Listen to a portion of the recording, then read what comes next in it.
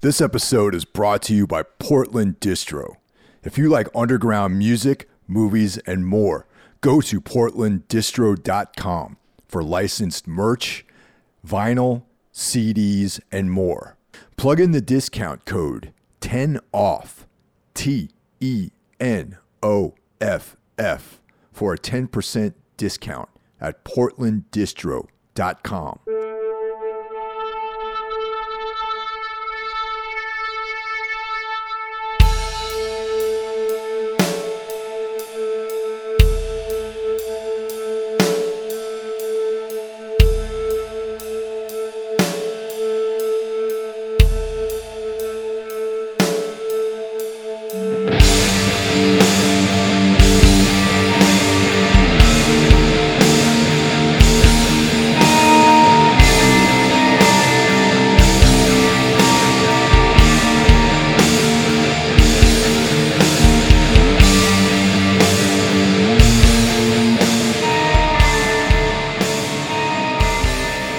Hey everybody, welcome to this week's episode of Everything Went Black. My good friend Graham Brooks joins us. Graham plays in Barishi, a band that we toured with a few years ago, and we had a blast. And Graham and I actually appear on the Cable record, Take the Stairs to Hell, which came out back in 2019. And he's an incredible musician, a good guy. And we had a lot of fun catching up. Before we get going, I want to shout everyone out. My fellow Four Horsemen of the Apocalypse. And that group is actually expanded. So we have Brandon Legion bringing us Horror Wolf 666 horror podcast. Brandon brings us luminaries and newcomers in the horror field. On Tuesday, Jackie Smith's Into the Necrosphere, which I 100% state with full confidence is the best extreme music podcast out today. Wednesday, of course, is Everything Went Black Day. Thursday, I return for Necro Thursday with the Necromaniacs Horror Podcast, a show that I co-host with Jeff Kashid and Mike Scandato. Sunday, my good friend Carl Hikara comes at you with Soul Knox. And I've actually appeared, all of us at one point have appeared on Carl's show. I've had a couple of appearances. We have this kind of ongoing thing where we discuss weird fiction and cosmic horror, dark fantasy, sword and sorcery, that kind of stuff. But Carl primarily deals with us, topics regarding the esoteric and, stuff like that. Before we get going, I'd like to thank everyone out there who has continued supporting the Patreon. And, it's been really cool. For as little as $1 a month, you can join the Patreon and support the show, and you get access to all kinds of bonus content. For $5, you get early access to the regular stream and also the bonus content. For $20, that is the special sponsor edition of the Patreon. And you get a custom ad read for your business, your band, your project, whatever you want. And you can do it for 1 month. You could do it for all eternity into oblivion if you so choose. But it's up to you. You can do it anytime. Please follow us on social media. And, we're on Instagram. I'm on Instagram by as myself. There's Facebook. There's all that sort of stuff. Speaking of Patreon, I'd like to thank brand new Patreon member Dave coming at us from London. Dave, thank you very much. You're much appreciated. And we're looking forward to this coming year and a lot of cool stuff.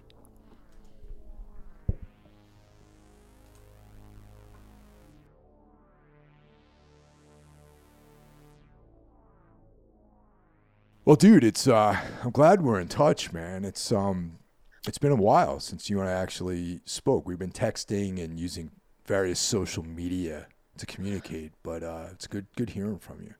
Yeah, right back at you, man. It's been too long. I've been listening to the last few releases, so I feel like there's connection there. But yeah, it's been too long since we've talked. Was any of that stuff out when we did that run together? I'm starting like time is like a very subjective thing these days. It seems like. Yeah, no, you'd done it was your Metal Blade record. I don't Oh think you'd yeah. signed to Season at that point. Like I remember uh we were doing we were both guesting on Randy's record, Yes. and you were in talks with Season of Mist at that point. Yeah. Um, Okay. yeah. Yeah. When I met you guys, I was like, oh, they're on a cool label, man. Season of Mist. You know, maybe someday like we could be on Season of Mist. That's not legitimately how I felt, honestly, man. You know, seriously, I'm completely honest about that. And uh, so yeah, yeah, it's cool. They have it's a that's great funny. roster, cool people, all that kind of Yeah, stuff. totally, totally. Yeah.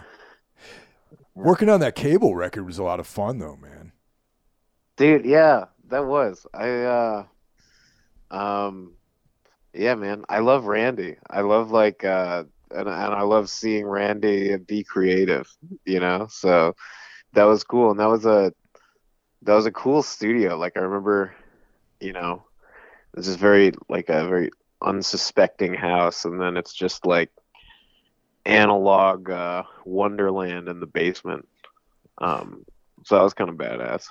I used to be roommates with that dude, Alex Garcia. Oh no shit, really? Yeah, back when I lived. I don't know if you even knew this, but I lived in Boston for like 5 or 6 years. Yeah, I knew that you had had a stint there. Yeah. Yeah, and when during that period of time, excuse me, that was like a way more freewheeling version of my life.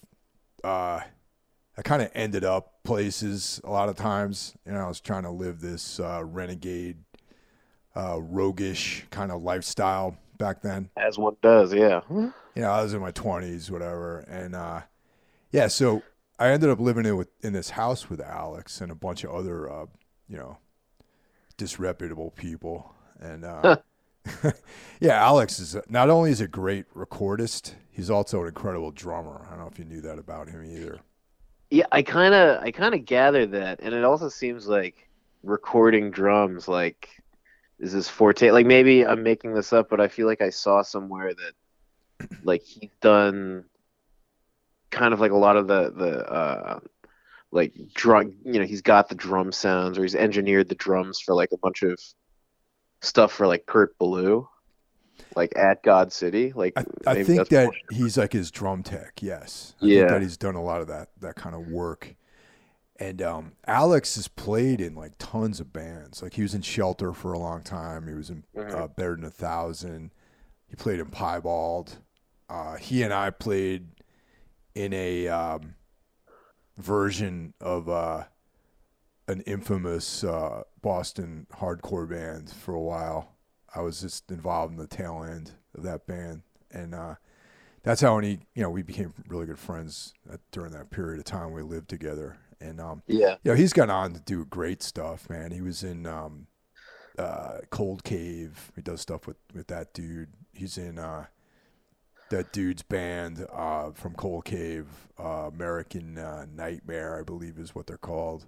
Totally. Yeah. Yeah, so he's done a bunch of stuff, and he's for a while he was like always on tour. Like he was, I'm sure that's only the tip of the iceberg of the stuff that he's worked on that I'm mentioning, where he's doing sessions and all kinds of stuff.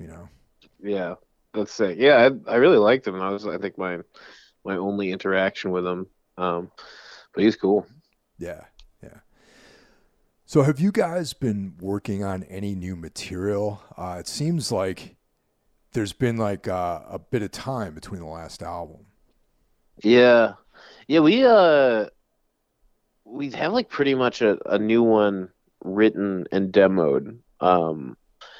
And I think we got this like Dylan, John, and I got this gig like in late 2021.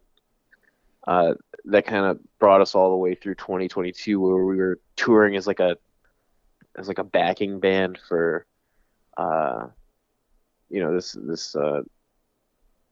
rock pop musician. Well, can you So can you be more specific about yeah, yeah, that? yeah. Her name's Sasami Ashworth. Okay. Um, and so we were like we met her in LA like right before COVID, like in February of 2020, and and we were touring out there, and so she came to a show, and then she like hit us up to do like some session work for her on the East Coast when she was visiting for her new record, and then we became her live band for uh, like like maybe a year and a half, and we were just on the road for like 5 months, and so our stuff kind of put on hold a little, just because like logistically it was you know tough to like demo or record or whatever. Or So even write, I imagine, if you're always like working on, yeah, doing other people's stuff at the time. yeah. I mean, the last few years I've kind of like moved into this pretty solitary mode of writing where I just like everything's demoed on computers and I program drums and like you know can really uh move pieces around and chop things up, and it's just a lot more like tedious, but there is this added element of control over like the traditional four guys in a band room trying to like uh you know pull stuff out of the air. um so I'd kind of con myself into thinking that I was being productive with that stuff because I'd like dick around with drum parts or forms of songs and stuff. But in actuality, it's like we really just kind of got back into the swing of things within the last 6 months and started like learning all these songs. And uh, we did a little tour with Come to Grief a few months ago and played a couple new songs for that. And yeah, and so we're in the process of just kind of getting things ready for pre-production and you know ironing out things in a live capacity and kind of figuring out how human actually would sound playing the instruments and how to make it sound good and stuff. So that's kind of where we're at now. And but I feel good. I think we're all kind of rejuvenated and uh, ready to play stuff. All the songs are fucking long, so that's I don't know. It's definitely going to be the opposite of like the TikTok friendly uh, song format that everyone's loving these days. So that's probably Nah, not a good nah, thing. fuck that, man. Yeah, yeah. I don't know. So yeah, that's kind of where we're at, and we got a new bassist. So he's kind of been, uh, fallen into the swing of things, and that's been really cool. Yeah, I don't know. Just That had a little practice with Dylan tonight. the process that you just described about writing everything kind of solitary Hmm. and programming drums, that's a process that a lot of people, I feel like, are exploiting these days. I mean, just with technology being what it is. And so I mean, do you find that you write the song and you're into this thing that you got, but when you bring it down to the space to work it out with everyone else, do things change drastically? Mm, yeah, I mean, it's funny. They definitely I kind of find myself being a stickler about like, I'll be like, no, like this drum part kind of has to be like this or else, the this riff won't work and it's in the context of the song. And then I think Dylan's really, really good at like uh, making me feel like I'm in charge, and then, but he really will add these like uh, kind of once we're all comfortable and in the swing of things, it's like he'll experiment and when there's like the confidence there that we're all sharing, it's like he changes things a lot, and it's usually for the better. Um, and it's obviously not being a drummer, it's stuff that like I would never think to program or whatever, and it's he's pretty inventive, so it changes in that respect. And yeah, and then like I'll usually do like scratch vocals, and those will kind of change in real life, just typically because like it's hard for me to sync up guitar playing with uh, some of the stuff that I demo.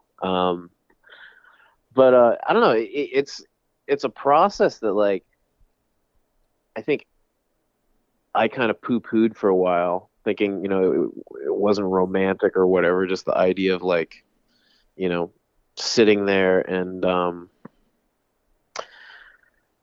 trying to make something by yourself, rather than doing the traditional like get in a room with other human beings. But I don't know. I'm really kind of coming to realize that like just editing in like any form of you know artistic expression is just like such a such a monumental part of the puzzle. Like sometimes I just I'll watch these like art restoration videos, and you just kind of see how many like layers of varnish and how many like things have been touched up over and over again on these like kind of Renaissance portraits that are amazing. And I'm like, oh, it's like the artist is just editing nonstop until like they figure out how to pull the brush away from the canvas. And so that's kind of been a cool thing to realize. I think I just work well in like the editing context. Yeah, that's interesting that you mentioned that because before we started recording, I was telling you about this one particular track that I've literally been working on for like 2 years, and we have a demo of this song, and literally like about 5 hours ago, I was listening to it and I was flipping through my notebook and I found a line, a lyric, and I just like rewrote like this section of the song based on like just some random like 4 words that I found in my notebook that were like fit better. And the lyrics had been written like for like 3 months at this point. Yeah. Yeah. So like you're always like revisiting things and going back and touching things up like you were saying. Yeah, was it like the lyrics just like aesthetically helped the thing along, or was it like a situation where it was like rhythmically having the new lyrics kind of prompted the new direction? It was an aesthetic thing Yeah. because I was also telling you that we had plans to do something with this track, so I'd sent it to some people that we're going to collaborate with, and I was like listening to the song again, and there was like one line that I'm like, I could let this pass, but it just stuck out a little bit. It was like that one rough spot in the Yeah. lyrics that I needed to sand it down somehow. Yeah. And then the song finished, and I was gonna write some more notes in my book of something unrelated, and then I looked at this thing that I drew in there, this like symbol that I doodle in this notebook too, And above the symbol were there's 4 words, like a phrase that I wrote. And that, I'm like, huh. Like I kind of counted the syllables out. I was like, oh, wait, actually this kind of works rhythmically as well as aesthetically. And it was like totally, that line was written like detached from the context of the song, but that became thematically, it fit, you know what I mean? It was so interesting Yeah. how that kind of shit happens. Yeah, it's really cool. It's like, I don't know, it's funny like how, music and I don't know, creative stuff, it's like there are no rules, but we still like kind of try to, constrain ourselves. And Yeah. then you hear something really good and it like usually it's really good because there's this element of like, oh, I've never heard that before. I've never seen that before. That's like that's approaching something new. And then like and it's new and exciting because it's kind of shirking the rules, like a Yeah. little bit. And so it's kind of like sometimes like if I'm stuck on a song, I'll be like, oh well, the chorus has to come after, the verse or whatever. And then, the bridge has to come after the second chorus. It's like these are the rules. And then you like, listen to some band, that has like a completely alien song format. And you're like, oh, like I don't have to fucking, follow any set of direction, like, or any set of blueprints to make it. And it's kind of, I don't know, there's a liberating factor there. Yeah, and also just always being in the process too, I think is important because a lot of bands are like, all right, we're gonna write an album in these 2. We set aside this time to write a record. You know what I mean? Yeah. And I'm like, Yeah. I could never ever work like that and come up with Yeah. anything that makes any like get any satisfaction out of it. I could, sure, I could be like, all right, over the weekend I want to write a record. I mean, I could do it, but I don't think that the strength of that material would really hold up to me, at least. Yeah, it's so wild how bands do that. I don't know. It's funny. Like I was talking to someone, and they referenced Led Zeppelin. They're like, "Yeah, Led Zeppelin, did Presence in 3 weeks or whatever." And it's like, which is true. Like they recorded that record like super quick. But it's also like, I don't know. Like that band was like, there's so many fucking demos of like all these songs that get kind of rehashed and recut up Yeah, from Zeppelin. And it's like, I'm like, dude, it's 1975. It's not like, they have Instagram or YouTube or whatever. It's just like they're always they're demoing like 100 times more than like we are, just because they're that's all they're doing when they're not like flying around on their 747 or whatever. And it's like, yeah, of course they're gonna write shit quickly. It's like that's what they got going on for them. But yeah, I don't know. I know what you mean, man. yeah. The like getting into the writing mode and like churning something out overnight just seems like a kind of a nightmare. And some people are really successful at it, and I definitely tip my hat to them. But it's just I couldn't really work that way. Yeah, And dude, I hear you. yeah, it's funny. I always think about there was that show True Detective, like the first season of that show where Matthew McConaughey's character was talking about his notebook, and he's like, I've always taken a lot of notes. You never know like when you're gonna write something, and then like 2 months is gonna, break the case. With this thing Yeah, that you wrote like 3 months ago, and I'm like, yeah, that's brilliant. I remember watching that when that came out like years ago. And I was like, oh, I'm going to start keeping a notebook. And that's exactly what I did, man. I have like the composition, those little composition notebooks, and I just started filling them up with like anything and everything, that's awesome. ideas. And that's how the lyrics come, man. And sometimes it's like what I just described. Like it's like completely out of context, but it fits with something that happens, like later on. Totally. Yeah. Yeah.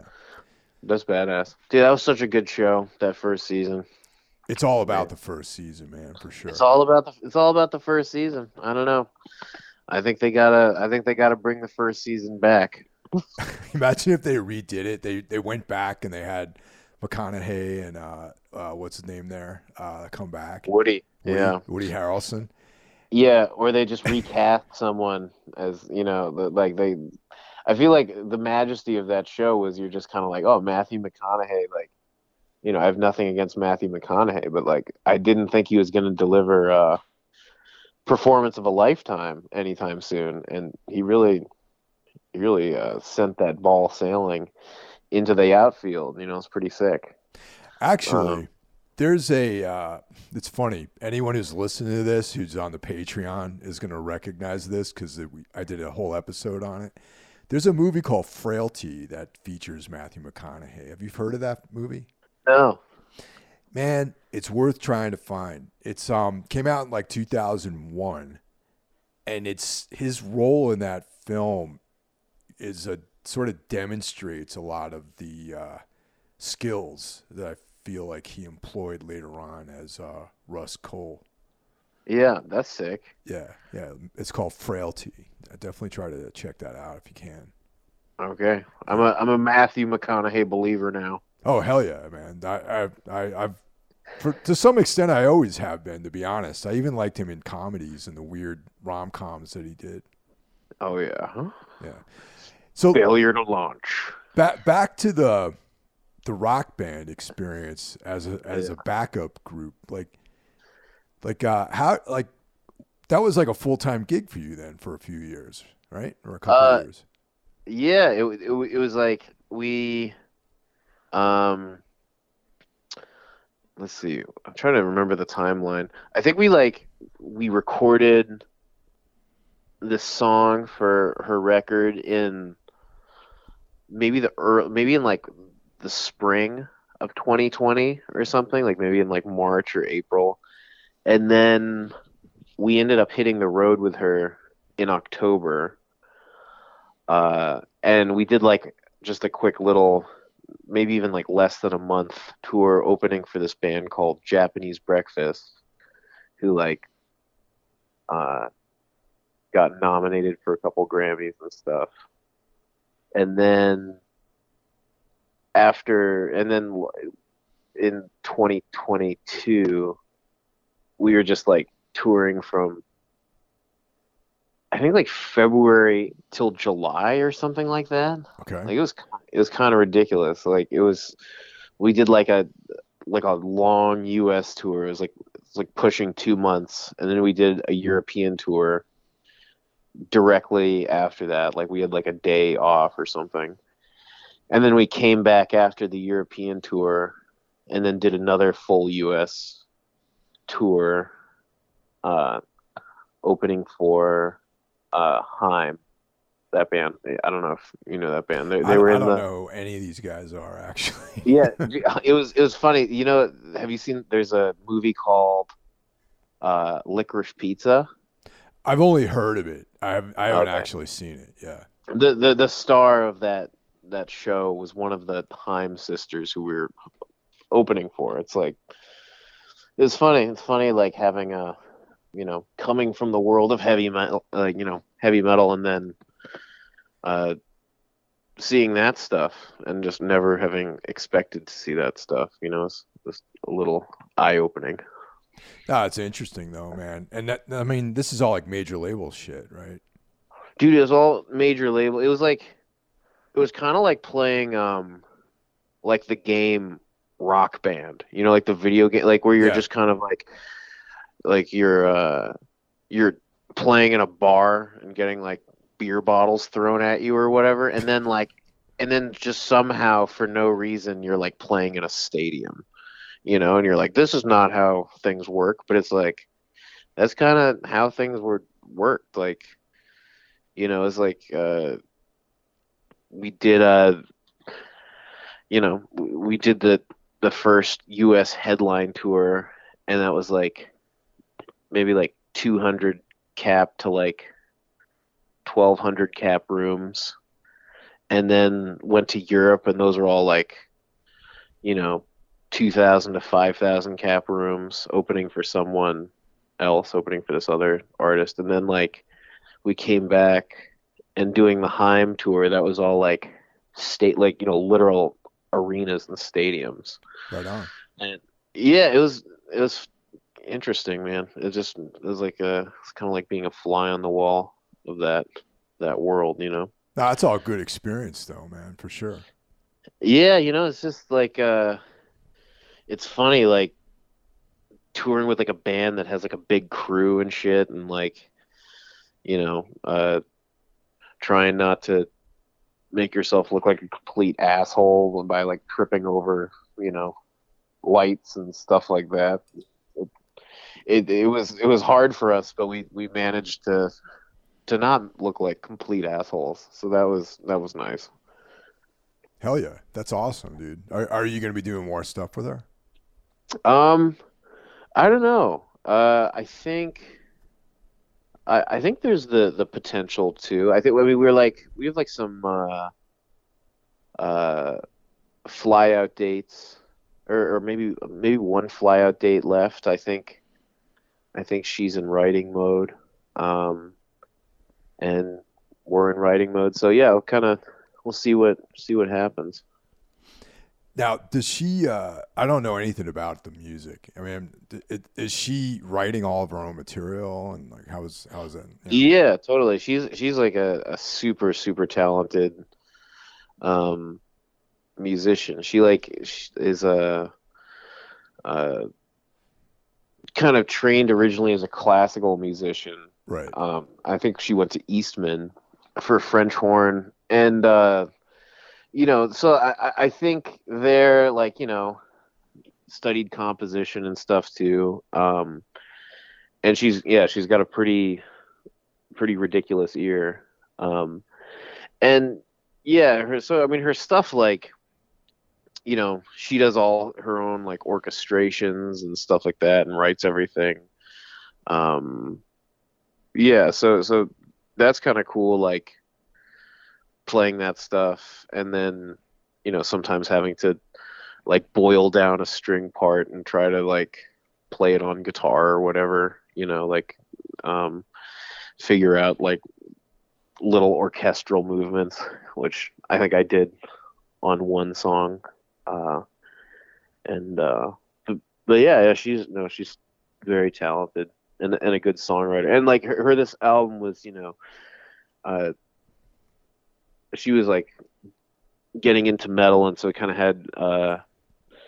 had more of a metallic edge to it.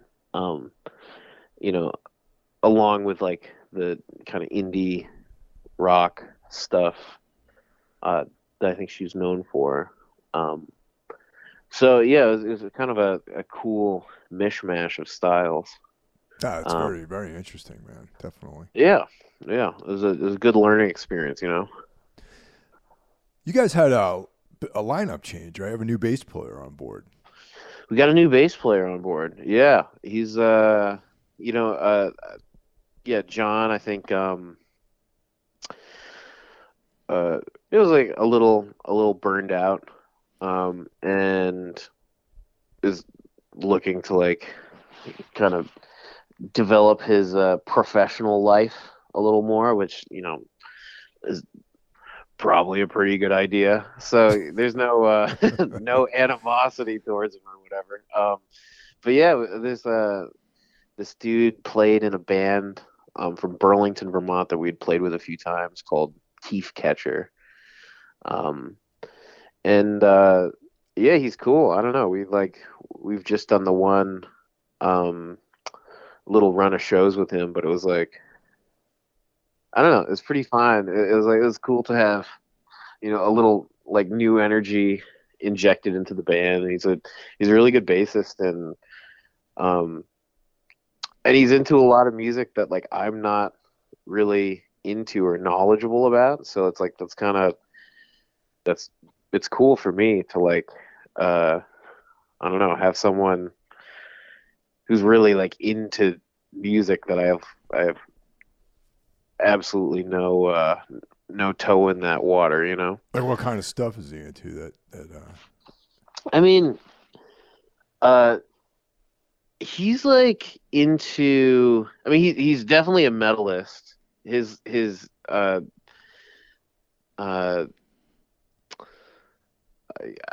I think there's some common ground with like bands like Mastodon and Opeth and stuff, but he also like it's funny. He's like talking to me. Have you ever heard of that band Umphreys McGee?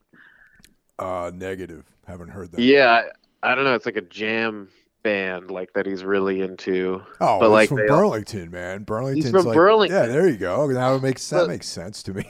but no, he's like, no, dude. It's like they got proggy metal sections, and then yeah, he played me something. I was like, oh, he's like not lying. This band like kind of can rip, which is like I'm very jam skeptical, but you know, at least with Umphreys McGee, I was kind of impressed, and yeah, I don't know, he listens to stuff in that ilk, so that's cool, and he's also like I think um, he's into like black metal a little more than I am, not that I have anything against black metal, but I'm just like uh,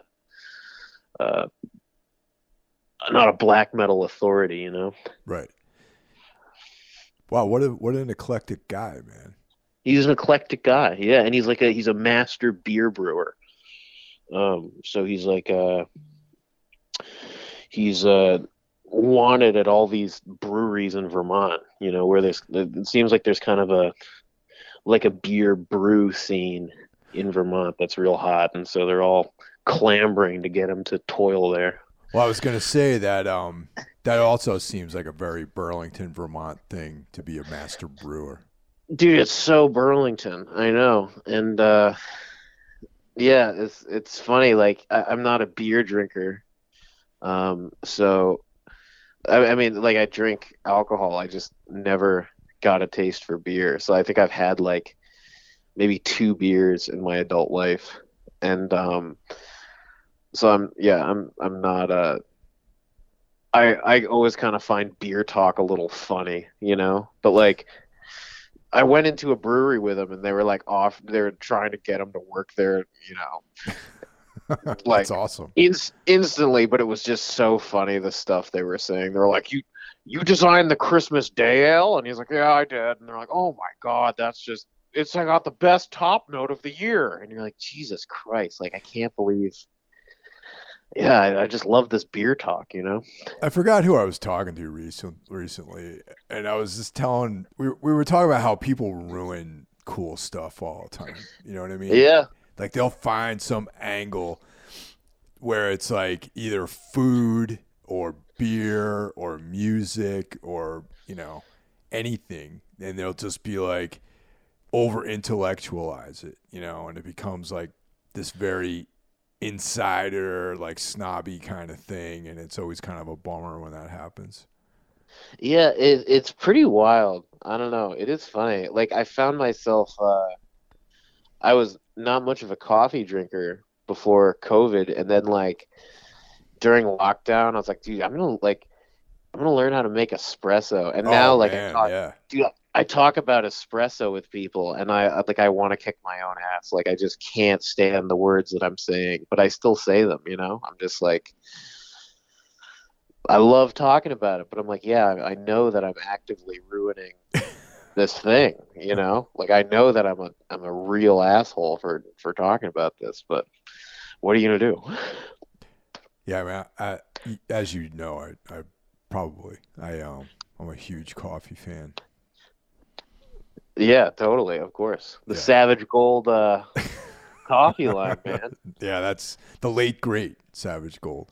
I never got to try it. Which Yeah, well, is, you just said you weren't really that into coffee until like a year ago, so yeah, it was I'm a late bloomer yeah. when it comes to coffee. At one point, you guys had just a vocalist. Yeah, yeah. I'm trying to think of when that was. We had a vocalist, and I think we parted ways maybe in like 2016 17 or something because he was on our first record Yeah, yeah, we did. Um, and then like we had some other people kind of try to fill in live and stuff, and it's just hard to convince someone to flush their life down the toilet to be in a heavy metal band.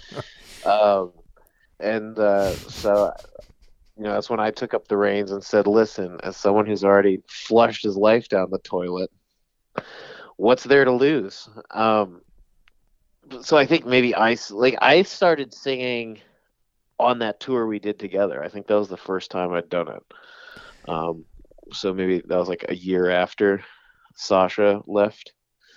Um, Do you like yeah, singing? Because I guess this is the thing. Is I knew that the band started with just a dude on vocals, and yeah, then so the transition for you just to playing guitar, and then did you have to like how was it the transitional period of singing and playing and now writing lyrics and all that stuff? Like how was that for you? yeah. I don't know. It was fine. Like I mean, I don't really mind the singing. I just hate talking, and like Oh doing yeah, the yeah, doing the shtick. banter. I hate the banter. So I'm like I've just kind of given up doing banter, and I just like say whatever the fuck I want to say, and it works out better, which is the irony. Like, when you stop caring and pretending to be cool, you can say some truly shocking stuff that people like.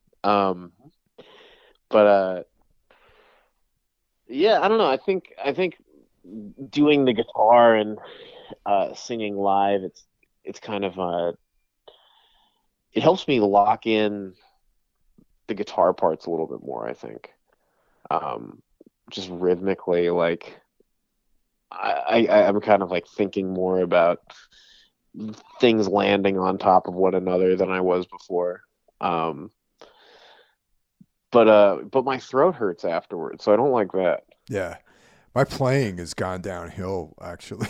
It's like my actual technical ability I feel like has suffered as a result of singing and playing at the same time. No shit, really? Yeah. Huh. I feel like I'm worse now than I was like 10 years ago. That's funny.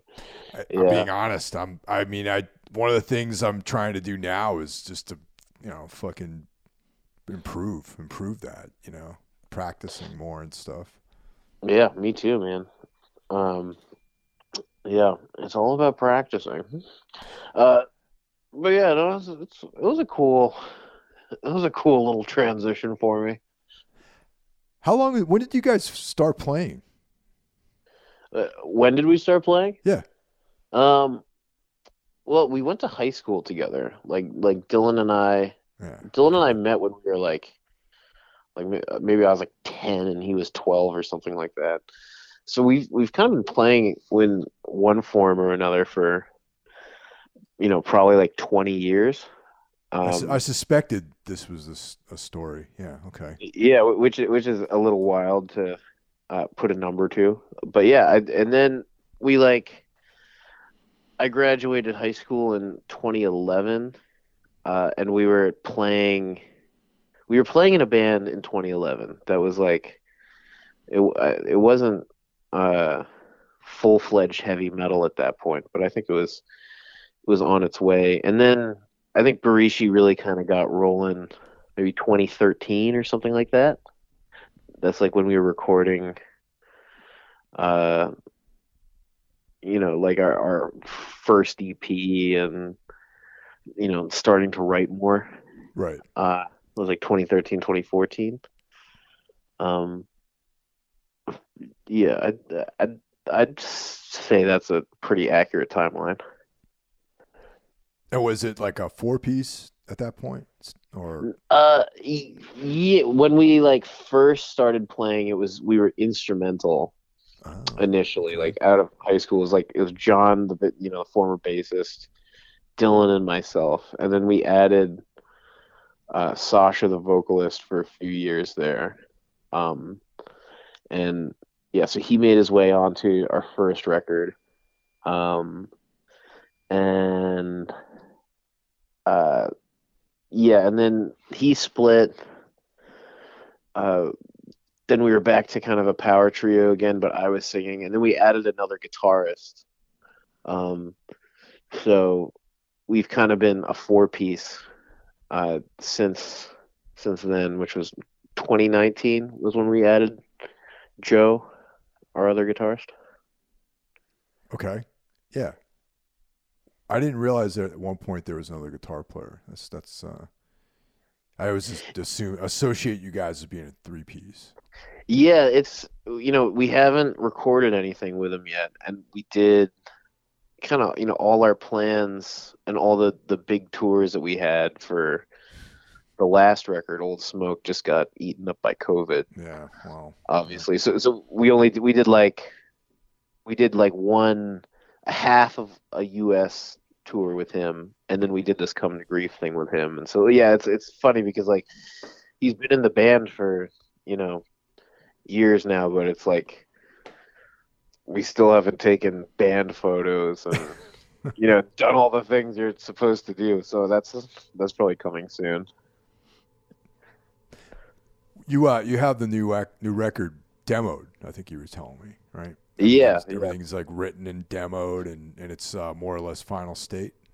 yeah. I'd say so. Now I've been to your outside your house, never inside. Okay. Huh. Okay. Did is that where you guys practice and record and all that stuff? Yeah, it's pretty sick. The guy who I wouldn't know how sick it is inside your house because you've never invited me in. So I'm sure I invited you, and you're just such a busy guy. Uh, yeah, I don't know. It's sick because it was like built by like a truck enthusiast guy. So it's like the entire first floor is just a garage, and I'm not a truck enthusiast, so I really have like no use for the first floor. So it's kind of like a band practice paradise. So yeah, we got our little nook in there that's kind of permanently set up. Um, the dude had made there's just like it's a concrete floor, but there's like a 6 foot deep pit in the concrete floor that the guy made so he could do oil changes. So I boarded yeah, it I up. was gonna say it's probably for something like that. Yeah. Yeah, it's badass. So I boarded that up, and that's where I stand and do my guitar and my vocals.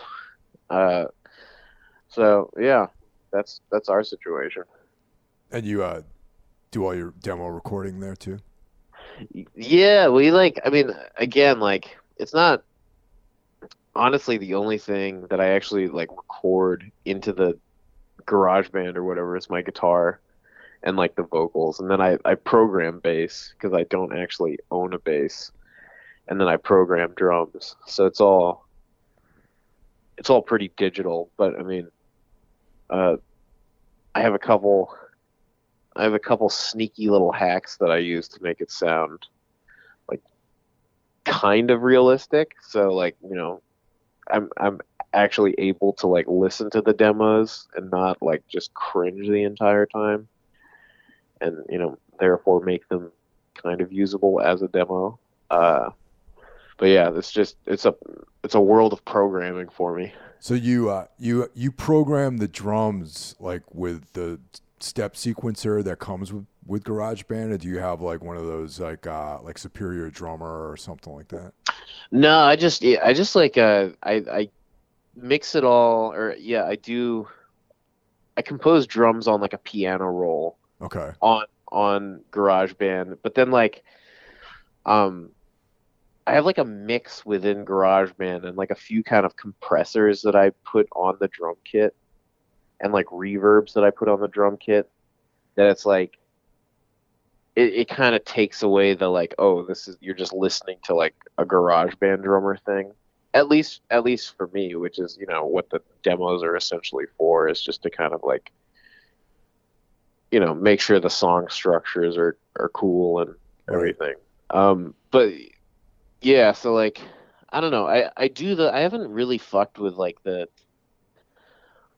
I forget all the other drum software like Easy Drummer or whatever, but like uh yeah, that just using the piano roll for me with the drums, it's been pretty fruitful. That yeah, it sounds like real time consuming too, though, man. Yeah, but it's like I don't play video games or anything, so it's kind of like I think it scratches whatever video game itch, I have, and it's like at least, somewhat productive. So that's kind of cool. That's cool though, man. And I got to be honest, if you're that proactive with programming the drums, one of these packages like Easy Drummer probably wouldn't serve you very well, actually. Really, yeah, Yeah, because it's it's just kind of yeah. I mean, it's I use it pretty much right out of the can, like the loops. But I'm not trying to be a drummer. Like I'm not trying to. I'm just like, okay, I want a blast beat here. I want like the skank beat here. I need like, that kind of scumbag like rock and roll drum thing here. yeah, And then Justin just takes those as like the themes and then comes up yeah, with yeah, his of own course. stuff. But if you're like really dialing into like dynamics with the drums, I think that you would have to go into the MIDI, um, part of it too, and move hits around and stuff like that. So if you're going Hmm. to do that, you might as well do what you're doing right now. So I think you're probably Okay. doing exactly what you should be doing. Well, I'm glad to hear that because sometimes it kind of feels like I'm probably doing things in a roundabout way. Yeah, I'm always interested to hear how people do this kind of stuff because I mean I my process is very similar when it comes to writing songs. I'm always like interested to hear about that kind of stuff. Yeah, totally. Me too. It's like, and it's funny. I feel like it's just such a big part of what we do, and then I don't know. People like very rarely talk about it in interviews. They'll be like, "What was it like writing your record or whatever?" And like, I don't know. I want to hear about the weird little things that were the inspirations and like the technical elements of like writing. Like that's the kind of stuff that I'm interested in. Yeah, I just picked up another step sequencer plugin called the Pattern, and Huh. it's by this guy Philip Spicer, and it's more for like other projects I have going on. This is more like a straight up like a drum machine, where Yeah. the stuff with like Easy Drummer or Superior Drummer is if you want it to sound like drums. Yeah. But I want to make something. I want drum beats that sound just really cold and like mechanical, like '80s style, like industrial. Yeah. Fuck yeah. Yeah, so that doesn't like the Easy Drummer stuff doesn't really serve that so well. So I got this other sequencer, which is just like an old school like step sequencer. Oh, that's badass. Yeah, but with Nice. it's got killer sounds too, and I'm just starting to figure out how to use it. Yeah, that's cool. Well, I look forward to hearing the fruits of your labor. Now, the time that I was at, I think it was when we rented the van from you guys. When I returned the van, um, Yeah. you were telling me a story, and I never was able to follow up on it with you for whatever reason about like where you're located in Vermont. There being some kind of vampires or werewolves or like hauntings or something like Yeah. that. So Yeah. you promised to tell me this, man. So what but you never told me about any of this stuff. So what's the story with all Okay. So, yeah, so I live in Dover, Vermont, and Dover's big attraction is a ski resort called Mount Snow. And it's like the first big resort you get to, if you're coming up to Vermont from the city. And ironically enough, it's not named Mount Snow after snow. It's named Mount Snow after this local family, the Snows. Um, and so Yeah, they're just kind of this, farming family in town who I think owned a portion of the land, that's now the ski area. And like, so I come from, I live on a farm. My family's had the farm for, over 100 years, and I think knew the snows pretty well. And there's a story that the matriarch of the Snow family, who like maybe died in the 60s or 50s or something, was uh, she was like a child, and there was this like vampire hysteria in the town because I think you know people were getting tuberculosis or Okay. something like that, right? And it's funny, there's this like restaurant on the main strip of the town. It's kind of derelict, called the Silo, and it's like maybe the ugliest building you could ever imagine. And right behind that building, I think there's an old graveyard. And the matriarch of the Snow family told this story that um, there was a town sanctioned exhumation of a recently deceased kid who probably died from TB, Right. Okay. and his heart was cut out Oh, and burned in this fucking cemetery. And it was like, it was again like, late 1800s. And this was like, it was done in some semi-official capacity. And she told this story to the Historical Society. I've Googled it before, and there have been like a few other similar, like, isolated Vermont towns having like kind of these like vampiric scares due to, people getting TB or whatever. And this one doesn't come up, but I'm gonna stand by it. But she remembers she was across the main drag in Dover is Route 100, and she was across, what's now Route 100 from the graveyard as a girl with like maybe a friend, and they like watched the town, official or whatever, just grilling up this kid's heart. that's dark, So, man. dude, it's so brutal, and it's like in the grand scheme of things, that's pretty fucking recent. I know, man. That's the thing. It's like very recent if you think about it in the history of, you know, humanity. Yeah, it's wild. It's funny, and when I was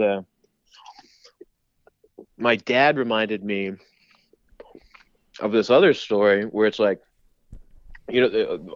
this the farm, where I live.